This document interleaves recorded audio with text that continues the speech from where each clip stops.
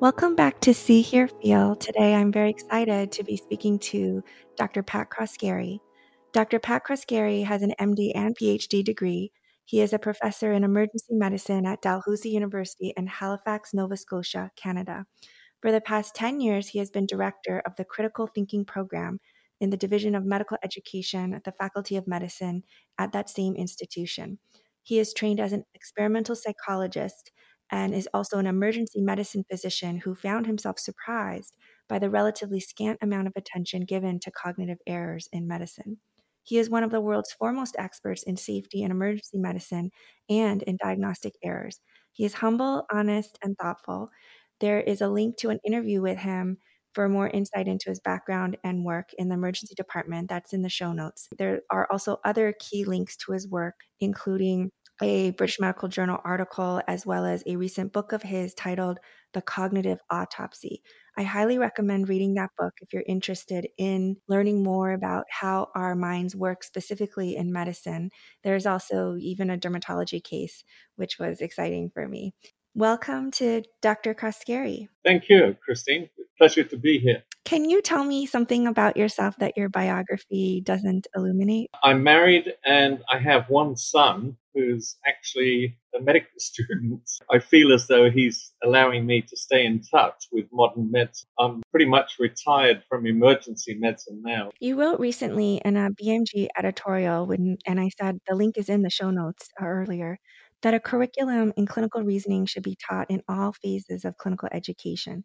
Can you speak about how metacognition or dual process theory and emotional intelligence underpin that curriculum? If you talk to psychologists about affect, which is how the clinician feels, and that may be positive or negative, or it may be neutral, the psychologists say that we're usually placed somewhere on an emotional spectrum, whether it's you slightly like somebody just on the basis of their appearance or what they're saying, or you may slightly dislike them, or you may polarize even further along that continuum. The psychologists call that the affect heuristic, that actually we tend to make decisions based on our emotions, which are largely unconscious to us. And if you think about that, that's a pretty daunting revelation. So the problem arises that as an emergency physician, I may approach a patient and they may trigger a negative affect. And without being consciously aware of it, my decision making may change in a biased way for no good reason. The second problem they mention is that your first reaction to a patient, not only is it influenced by this affect heuristic, but also it tends to influence what follows. Because as you initiate your decision-making process, it tends to trigger what follows. This has been discussed in the psychology literature, and they refer to it as a cascade effect, that the first bias tends to trigger more bias. And it's also been referred to as a snowball effect. Affect is critically important, probably underpins a lot of decision. Medicine has to undergo a similar kind of epiphany as the one that they went through with statistics. They recognized the essential need for proper statistics. And what we're asking for now is that they recognize the essential need for an appreciation and a training in cognition in medicine. I want to make that parallel between how statistics emerged in experimental medicine, which was absolutely essential. And I'm arguing now for the emergence of cognitive training in medicine as part of our standard curriculum. That makes a lot of sense to me, what you just described, because definitely when I was a medical student, I had a statistics course for sure.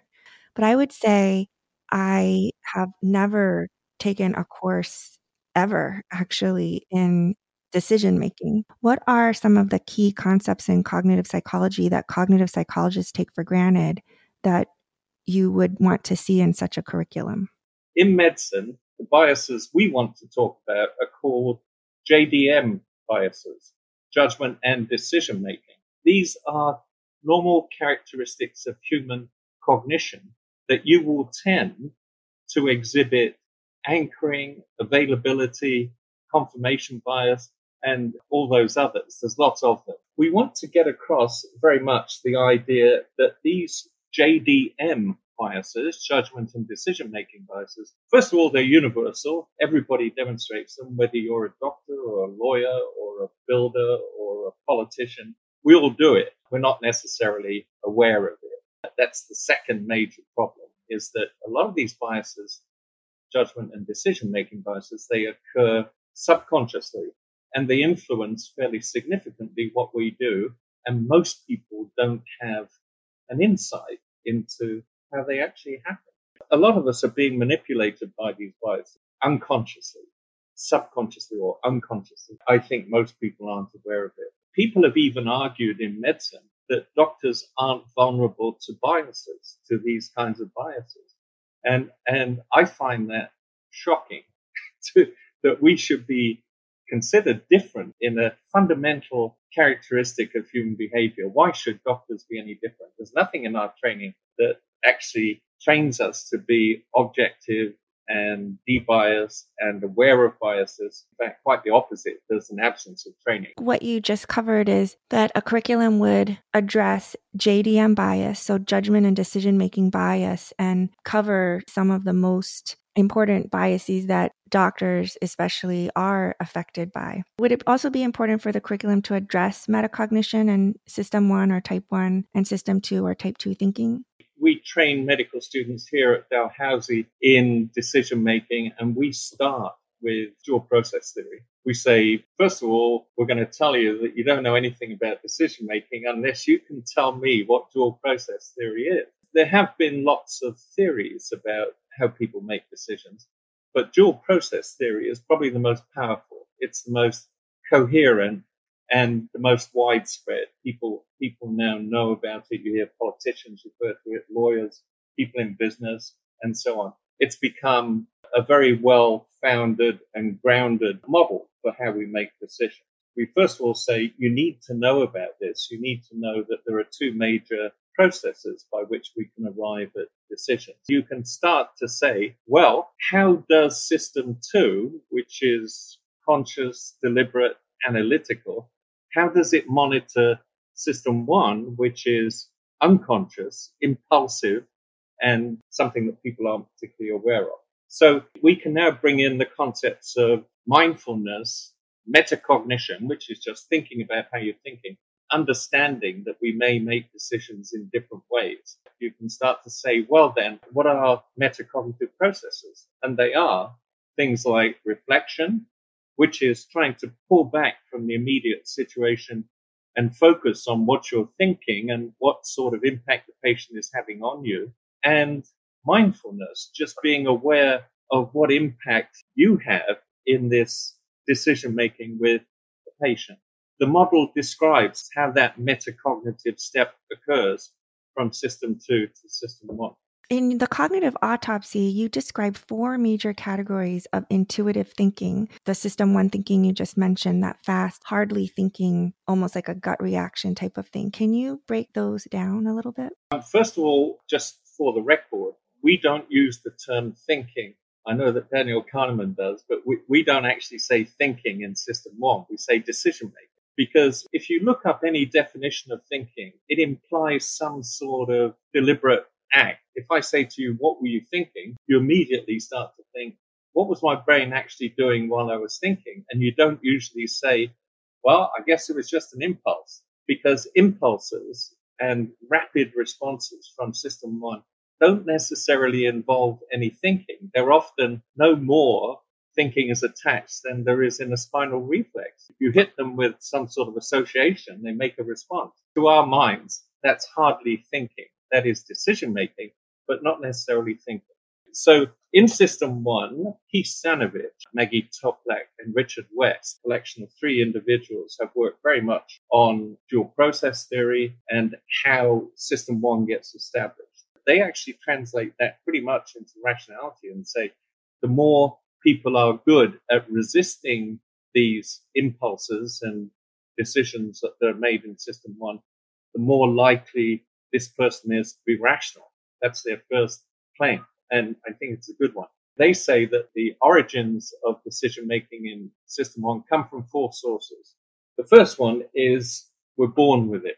It's in our DNA. So if you go back to our prehistoric past, way back, certain patterns in our behavior were established that facilitated our survival. Say, for example, a famous bias in medicine, one that's common in radiology, is called search satisficing, where once you find something, you tend to call off the search for anything further. So they say, well, our ancestors from 200,000 years ago, if they were looking for food, or they were looking for shelter, or they were looking for a mate, somebody to have children with, they would probably stop as soon as certain criteria were satisfied. That is translated into a modern version of search satisficing, that as soon as you find something, you tend to call off the search.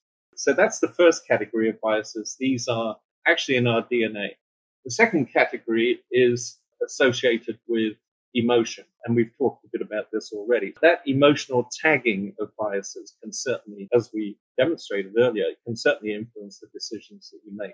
The third category is called explicit learning, which is I teach you certain ways to respond to certain things, and that later on, when you're in that situation, you make the predictable response. It happens in medicine too. You've explicitly learned certain behaviors that are acceptable and are not acceptable. And then the fourth category is called implicit learning, where this is a little bit more difficult to get across. But if you talk to, say, coach of rowing, they say things like time spent in the boat actually teaches you about how the boat works. Even though nobody else may be there to point out to you what's going on, you develop a kind of muscle memory or cognitive memory for what the boat's doing that becomes implicitly established as part of your repertoire, even though you haven't necessarily been instructed in anything explicit. So those are the four major categories. I think you explained this in your book as well, the implicit category, that fourth category you said, where you're describing of maybe just a rower being in a boat, you just learn kind of the culture. To me, that relates to the hidden curriculum of medicine, the culture of medicine, which tends to hide mistakes, tends to actually believe, as maybe the world does, that doctors are rational and that, as you mentioned before, somehow we're not prone to these JDM biases that everyone is. The hidden curriculum suggests that we already know this stuff, but I think the hidden curriculum actually has taught me that I really don't know this stuff. I think you're absolutely right. Diagnostic failure was a victim of the hidden curriculum. That when I came into medicine, people never discussed their failings, particularly. Diagnostic failure in particular was not discussed. I think we were simply unwilling to admit that we occasionally get it wrong. Not so much in dermatology, it's probably down around 2 or 3%, but in emergency medicine and internal medicine, probably around 15%.